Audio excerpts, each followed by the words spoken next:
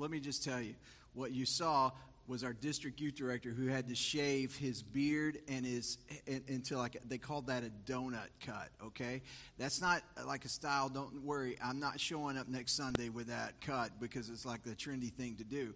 But why he did that was because the students and leaders and churches, there were 12 churches at that camp, 12 churches. Of the 12 churches in that one camp, they gave over $100,000 to Speed the Light. Come on, somebody. Let me just tell you, that buys anywhere from 2.5 to 3 Speed the Light vehicles. So they just equipped about 3 missionaries with vehicles with essential transportation and creative communication.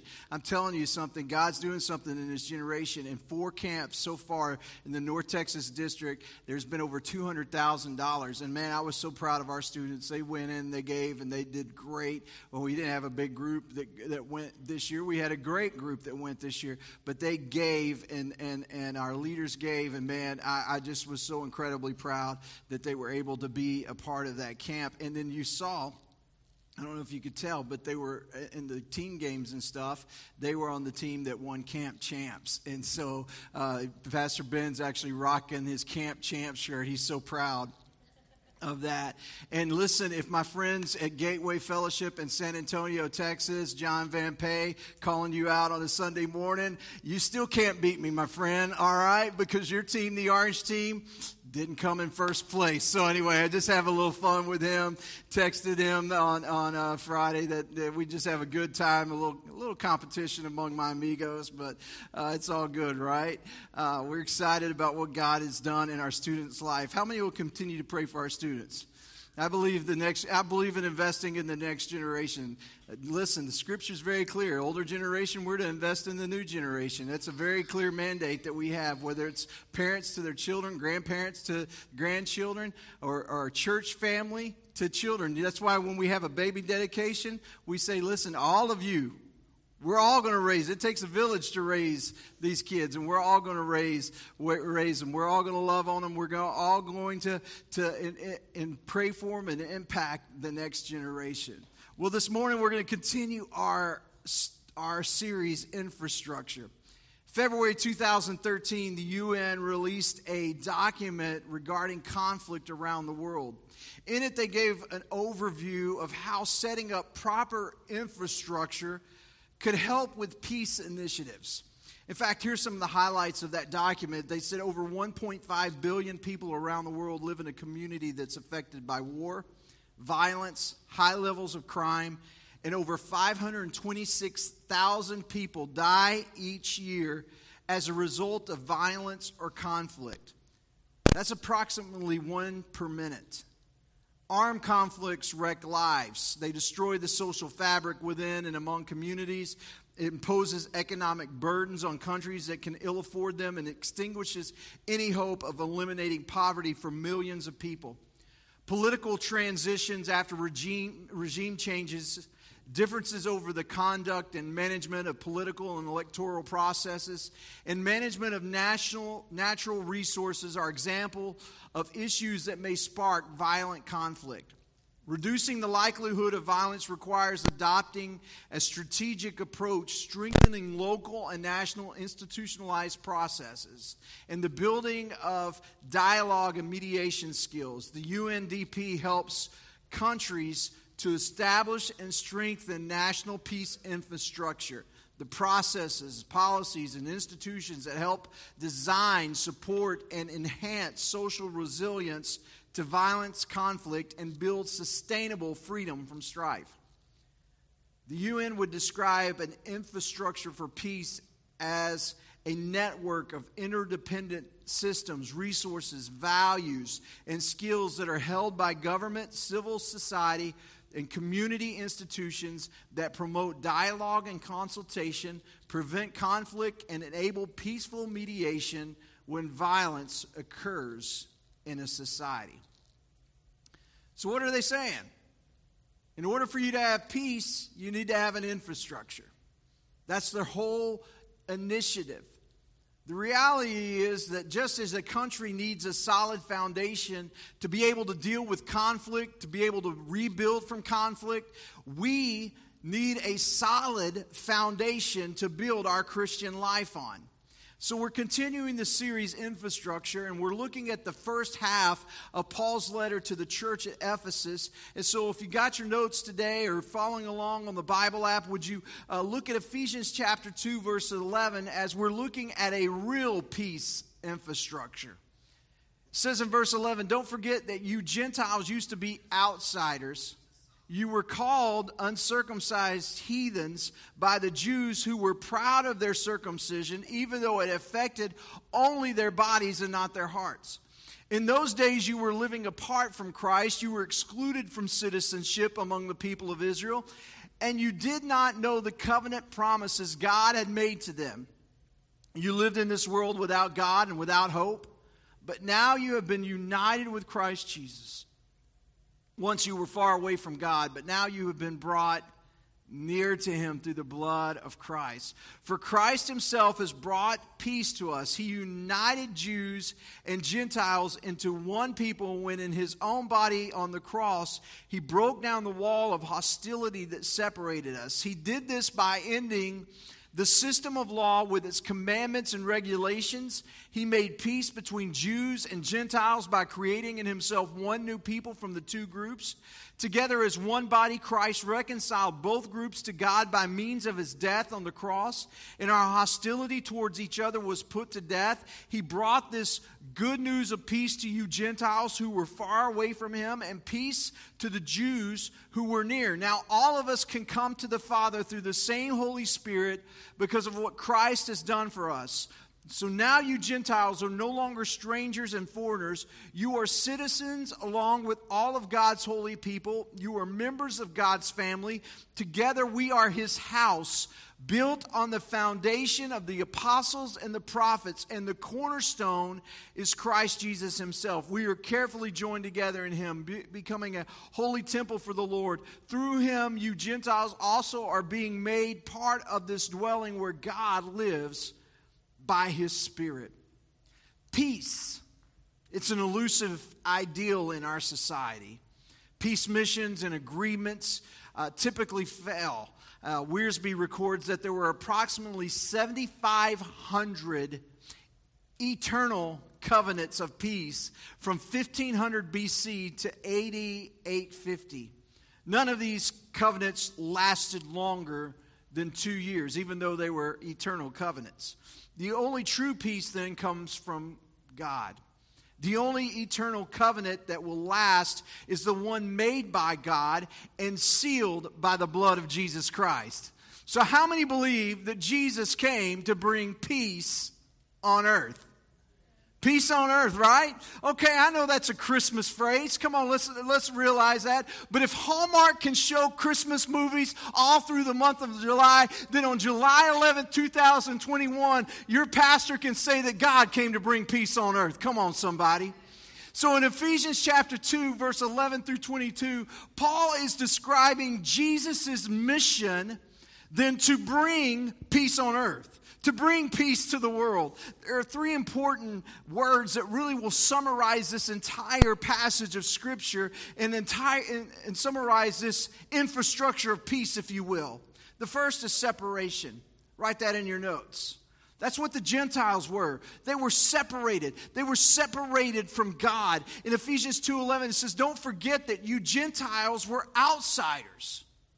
You were called uncircumcised heathens by the Jews who were proud of their circumcision, even though it affected only their bodies and not their hearts. In those days, you were living apart from Christ. You were excluded from citizenship among the people of Israel. And you did not know the covenant promises that God had made to them. You lived in this world without God and without hope." So it's important for us to look at this and know that the converts in the Ephesian church, in the church at Ephesus, were largely Gentiles. They weren't Jews, they were mostly Gentiles. So Paul is writing this to the church at Ephesus, and he's saying, hey, listen, you guys were a bunch of heathen. You were all heathens. You were all outsiders. You didn't have no citizenship. And so when God called Abraham, he made this distinction that these are the Jews and these are the Gentiles. Now, this was never meant to be something that was to be gloated about, kind of like I gloated about us beating Gateway and in Camp Champs. I'm just saying that wasn't something that was a reason to gloat or boast. It was so that the Jews could be a blessing and help the Gentiles. The whole purpose of that was so that the Jews would help the Gentiles. God wanted to use the Israelites as a conduit of his revelation, of his goodness to the heathen nations. So it's sad to say that Israel kept this difference nationally and they kept it ritually, but they didn't keep it morally.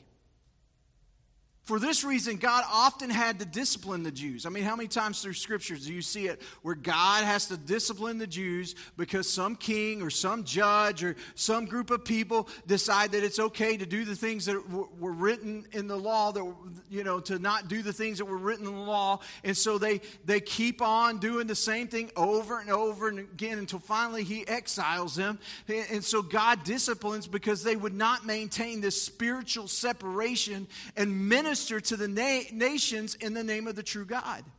So throughout this passage of Scripture, we see the word without or excluded to describe the Gentiles. The Gentiles were without Christ. Look at verse 12. In those days you were living apart or without Christ. The Ephesians, they worshiped the goddess Diana. They had at best a very limited knowledge of Christ, so they were without Christ. Any unsaved person then is living apart from Christ. There's a spiritual separation that's there. They were without citizenship. You were excluded, verse 12, from citizenship among the people of Israel. When God called Abraham, he told him that he would be the father of what? Just Israel? No, he would be the father of what? Many nations. And one of those nations, the chosen one, was from the lineage of his grandson Jacob, whose name was changed to Israel. And Israel was God's nation. The Gentiles could enter the nation as a proselyte, but they were not born into the nation. And so they were without citizenship. They were also without covenants. In verse 12, it says, "You did not know the covenant promises God had made to them." While the Gentiles were a part of the blessing of Abram in Genesis 12, they were not a part of the covenant. And so the King James Version says they were strangers from the covenants of promise. The Jews considered them aliens. They considered them strangers. They were foreigners to them, and they didn't let them forget about it either. In fact, many of the Pharisees would pray this prayer daily. They would say, "Oh God, I give thanks that I'm a Jew and not a Gentile." They were also not only without covenants, they were without hope. He said, "You lived in this world without hope." Historians tell us that a great cloud of hopelessness covered the ancient world. Philosophies were empty. Traditions were disappearing. Religions were powerless to help men face either life or death. People longed to kind of pierce this veil and get some message of hope from the other side, but there was none. And so they were dealing with this just cloud of hopelessness in their society. And friends, we're kind of dealing with that in our own society today. That there are people that are without hope. They don't feel like that they have anything to cling to. That they don't feel like that there's anything that can give them just a sliver of hope. And that's why God has called us to be the place of hope right here in Sulphur Springs, to bring hope to a lost and dying world. They were also without God. Write that in your notes. It says you lived in this world without God. It wasn't that the Gentiles didn't know God, but it's that they had refused to honor him. Romans 1:18 says, "But God shows his anger from heaven against all sinful, wicked people who suppress the truth by their wickedness. They know the truth about God because he has made it obvious to them. For ever since the world was created, people have seen the earth and sky. Through everything God made, they can clearly see his invisible qualities, his eternal power and divine nature. So they have no excuse for not knowing God. Yes, they knew God, but they wouldn't worship him as God or even give him thanks, and they began to think of foolish ideas of what God was like, and as a result, their minds became dark and confused. Claiming to be wise, they instead became utter fools." And instead of worshiping the glorious, ever-living God, they worshiped idols made to look like mere people and birds and animals and reptiles. So this is not a story of man starting with many gods and many idols trying to find the one true God. It's a story really that's opposite of decentralization, if you will. We started with the one true God, and it morphed into these many different beliefs. And today you have that. You have many different beliefs. You can sit down even with people who call themselves Christians, and you can listen to many different things. In fact, why are we worshiping in many different churches today? Is because we all have different beliefs. Even in the Pentecostal realm, there are people that different factions within that some believe this and some believe that and some believe that and some believe this. And there's just different things. And here's what I want you to know. I believe that God's going to straighten us all out when we get to heaven. And it's okay, but we got to seek the Word and we got to trust in Him. And so this is where the Gentiles were at. They had sought different things. Ephesus was a place for the goddess, the false goddess Diana, and it was a hub for there. And so many of these Ephesian Gentiles had grown up worshiping her, and so they were without the true God. So that brings us to the second word. So they were separated, but then there was reconciliation. That's what God did for the Gentiles. In verse 13, it says, "But now you have been united with Christ Jesus. Once you were far away from God, but now you have been brought near to Him through the blood of Christ. For Christ Himself has brought," everybody say this word, peace. He's brought peace to us. He united Jews and Gentiles into one people when in His own body on the cross He broke down the wall of hostility that separated us. He did this by ending the system of law with its commandments and regulations. He made peace between Jews and Gentiles by creating in Himself one new people from the two groups. Together as one body, Christ reconciled both groups to God by means of His death on the cross, and our hostility toward each other was put to death. He brought this good news of peace to you Gentiles who were far away from Him, and now peace to the Jews who were near. Now all of us can come to the Father through the same Holy Spirit because of what Christ has done for us. So there's a twofold reconciliation here. You have a reconciliation between the Jews and the Gentiles. Verse 14, He united Jews and Gentiles into one people when He, in His own body on the cross, He broke down the wall of hostility that separated us. For the Jews to be reconciled, the wall had to be broken down. The wall, the distinction had to be broken down. And that's what Jesus did when He sacrificed His body and died on the cross for our sins. In verse 13 of Galatians chapter 3, it says, "But Christ has rescued us from the curse pronounced by the law. When He was hung on the cross, He took upon Himself the curse for our wrongdoing. For it is written in the Scriptures, cursed is everyone who is hung on the tree. Through Christ Jesus, God has blessed the Gentiles with the same blessing He promised to Abraham, so that we who are believers might receive the promised Holy Spirit through faith." Now come on, every single person in this room, probably the majority of you are Gentiles. You are not Jewish. You're not Jewish. There may be a few of you who are here. I've had a few that have Jewish backgrounds over the years that have been a part of this body and a part of this church. But for the vast majority of us, we're Gentiles. And so we should be thankful and grateful that God gave us the same blessing that He promised to Abraham, that we as believers might receive the promised Holy Spirit through faith. So Christ destroyed the wall that separated us in the law. Right?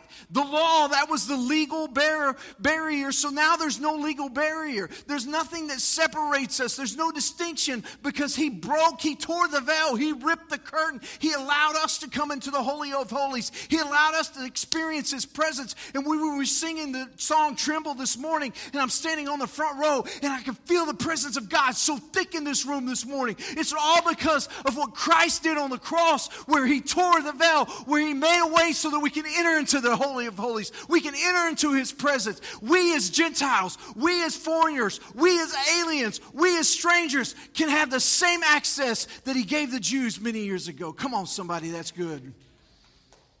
So He's destroyed the wall that separated us in the law. Romans 10:12, Jews and Gentiles are the same in this respect. They have the same Lord who gives generously to all who call on Him. For everyone who calls on the name of the Lord will be saved. Everyone. It's not, there's no exclusive club here, my friends. There's no exclusive club here. Everyone who calls on the name of the Lord shall be saved. When that person who has been a jerk their entire life, who has hurt people over and abused them over and over and over again, when on their deathbed they call on the name of the Lord, guess what? They'll be saved. When that baby who is born and grows up in church and at 5 years of age in a children's calls on the name of the Lord, guess what? They're saved. White, Hispanic, and Asian, there's no distinction. Everyone who calls on the name of the Lord shall be saved. He has torn down the wall, so there's no distinction between groups anymore. We all can have access to the Father. Oh, that's good. Because the second distinction is between sinners and God. The reconciliation is between sinners together now as one body. Christ reconcile both groups to God by means of His death on the cross. So not only did there need to be a reconciliation, a bringing of the groups together, but both groups then needed to be reconciled to God, because we know the Jews hadn't been living right. Read the Old Testament. We know that they couldn't get it right under the law, so God had to come with a better plan. Need reconciliation then with each other because there was hostility there. He tore down the walls of hostility. Who's broken down those walls of hostility to give us access now to the Father. And so between all of us sinners and God, guess what? There's reconciliation. Romans 3:22, we are made right with God by placing our faith in Christ Jesus. And this, everyone who believes. Again, everyone who believes. And this, how it says in the New Living Translation, no matter who we are. For everyone. We're one family. One family. He says you are members of God's family. Wiersbe writes this. He says, through faith in Christ, we enter into God's family and God becomes our Father. We are all brothers and sisters in the one family, no matter what racial, national, or physical distinctions we may possess. I love what Russ Taff used to sing, man. One of my favorite albums on Walls of Glass. You're my brother, you're my sister. So take me by the hand. Together we will work until He comes. Come on, somebody. You're my brother, Jeremiah. I know we look different. We're different mothers, but we're brothers from different mothers, and it's okay. I know you prayed for my mama, and I've prayed for your mama, but you're my brother. Come on, Joey, you're my brother. Lisa, you're my sister. Come on, Mitzi, you're my sister. Come on, somebody. We're family. We're family. We're a family. We're a family. And guess what? It just doesn't stop in this room, but every person who calls on the name of the Lord and is saved, guess what? They're our brother and sister in Christ. And so while we may disagree on some theological principles, guess what? We're one family, and we're going to serve one Lord. There ain't going to be a Hope Family Fellowship heaven, and there ain't going to be a First Baptist heaven. There ain't going to be a Methodist heaven. There's going to be one heaven with one family that's gathered around the throne, that's worshiping the Lord in spirit and in truth, that's giving God praise 24/7, 365 days a year. We get to worship together. We get to celebrate together. We get to eat the marriage supper of the Lamb together. Why? Because we're one family. Oh, that's good news today, my friends. And not only are we one nation and one family, but we're one temple. Everybody say temple. Verse 20, it says, together we are His house. We are His house, built on the foundation of the apostles and the prophets. And the cornerstone is Christ Jesus Himself. We are carefully joined together in Him, becoming a holy temple for the Lord. Through him, you Gentiles are also being made part of this dwelling where God lives by his Spirit. So in Genesis, God walked with the people. In Exodus, he decided to dwell with his people. He dwelt in the tabernacle until their sin caused, in 1 Samuel 4, the glory to depart. He dwelt in the temple in 1 Kings 8, but Israel sinned and the glory departed in Ezekiel chapter 10, verse 18. God's next dwelling place was the body of Christ. In John 1:14, we see that. But today, where does God dwell? He dwells in the church. Now listen, I believe that God dwells in this meeting place because where 2 or 3 are gathered, there he is in the midst of them. When there's something powerful about us joining together in one room, worshiping the God.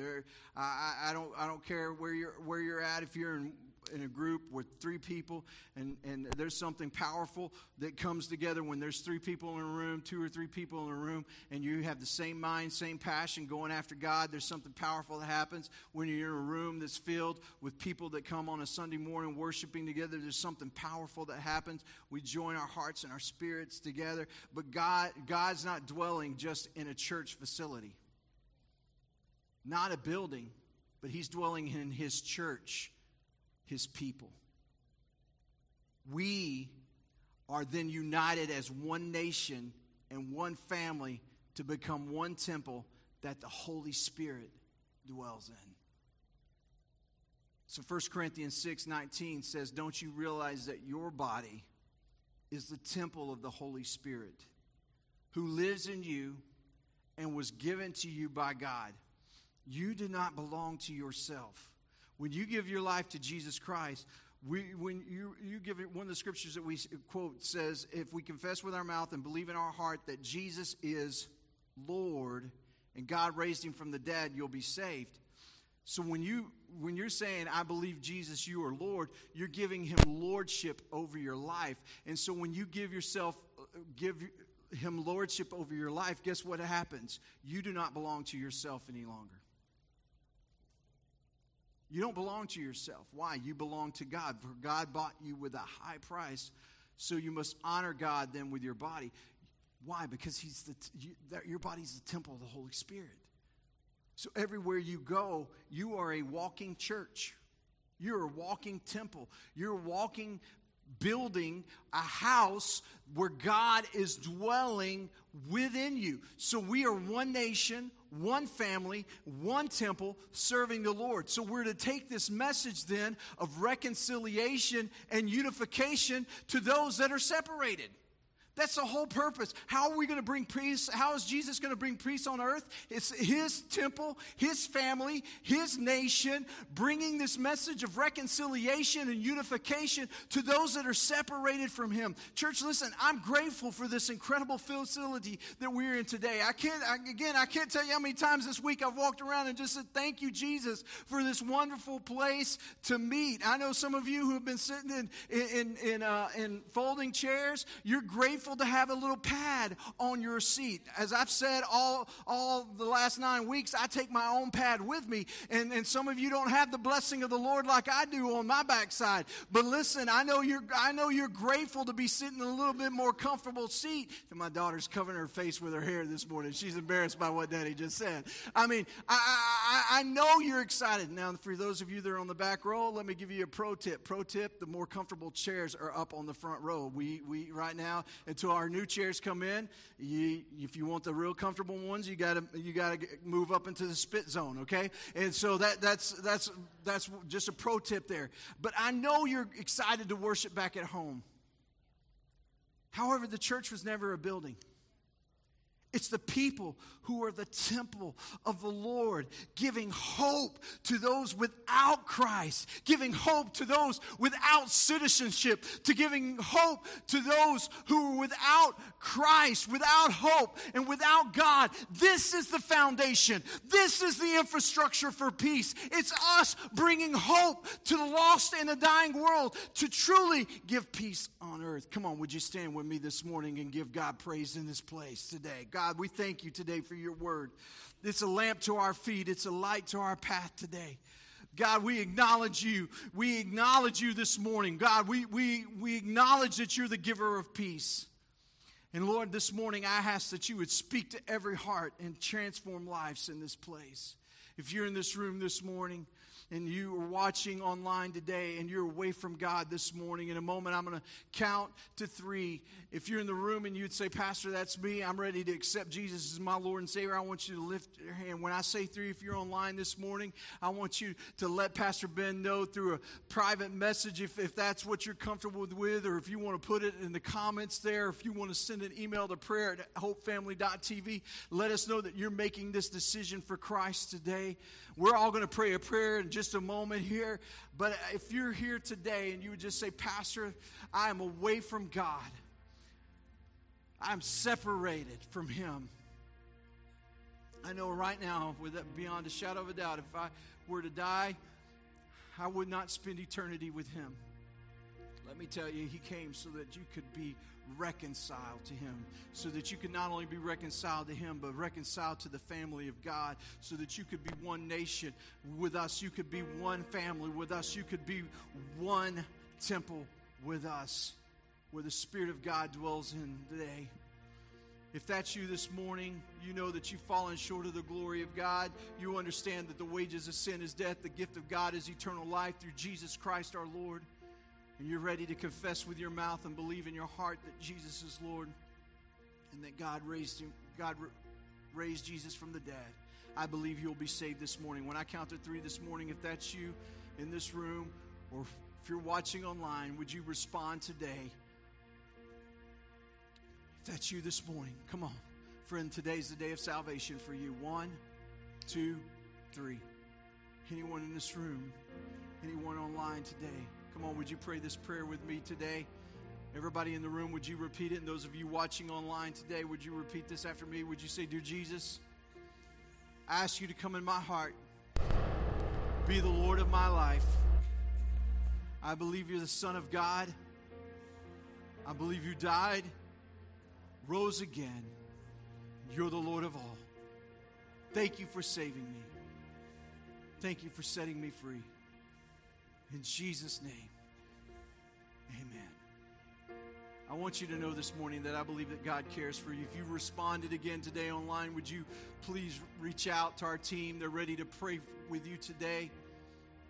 If you didn't want to raise your hand and you're in the room today, if you want to talk to me after service this morning, I would be happy to have a conversation with you, because I believe that God wants to do something special in your life. This morning, if you're here, I believe the Lord cares for you. As we were singing this morning, I just sense the Lord today saying that there are people in this room that need healing. So as our team comes this morning, if you need prayer for anything, Sash and I want to pray with you, but specifically, those of you today that need healing, I believe God wants to touch bodies and heal you today. If you're watching online, again, comment, send an email. Our team will be ready to pray with you. But for those in the house this morning, would you respond today? Would you respond this morning? As Tisha begins to lead us in this song this morning, if you need healing, would you meet Sasha and I at this altar this morning and allow us to pray the prayer of faith with you today? Come on, as she begins to sing.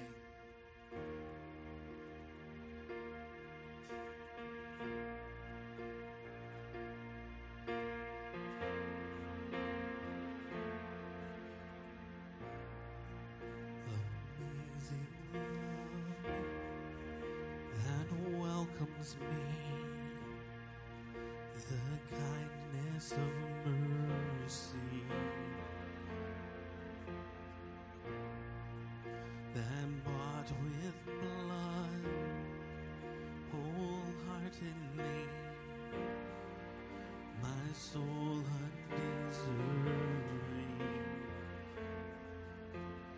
God, you're so good. God, you're so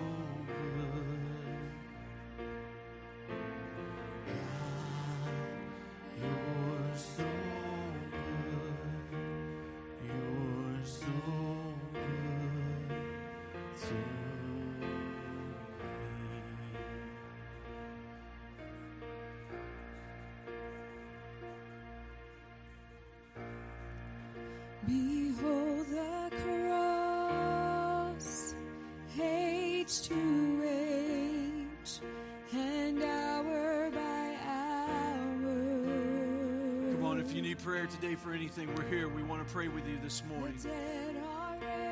God, we thank you, Jesus, for and moving. the sinner saved. The work of your power, God, you're so good. God, you're so good. God, you're so good. You're so good to me. You are so good, God. You're so good. God, you're so good. God, you're so good. You're so good to me. I am blessed, I am whole, I am healed, I am whole, I am saved in Jesus' name. Highly favored, anointed, filled with your power for the glory of Jesus' name. I am blessed, I am called, I saved in Jesus' name. Highly favored, anointed, filled with your power for the glory of Jesus' name. I am blessed, I am called, I am healed, I am whole, I am saved in Jesus' name. Highly favored, anointed, filled with your power for the glory of Jesus' name. For the glory of Jesus' name. For the glory of Jesus' name.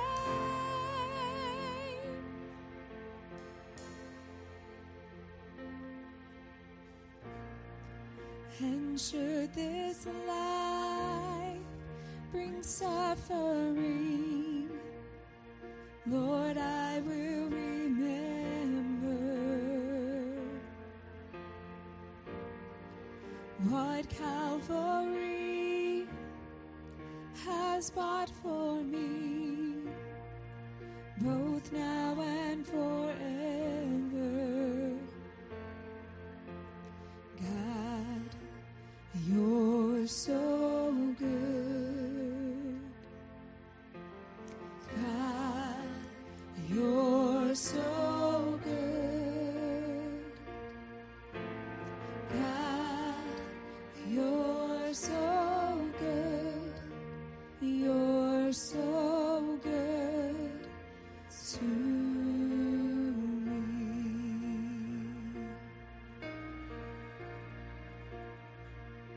Father, we thank you this morning that you're good to us. God, we thank you today that you see what we're going through. You understand. You're touched by what we're dealing with in our lives. And I pray, God, for those that are online today that got needs, maybe they're watching this a few days later. God, would you minister to them? Would you touch their heart, touch their body, touch their mind in Christ Jesus?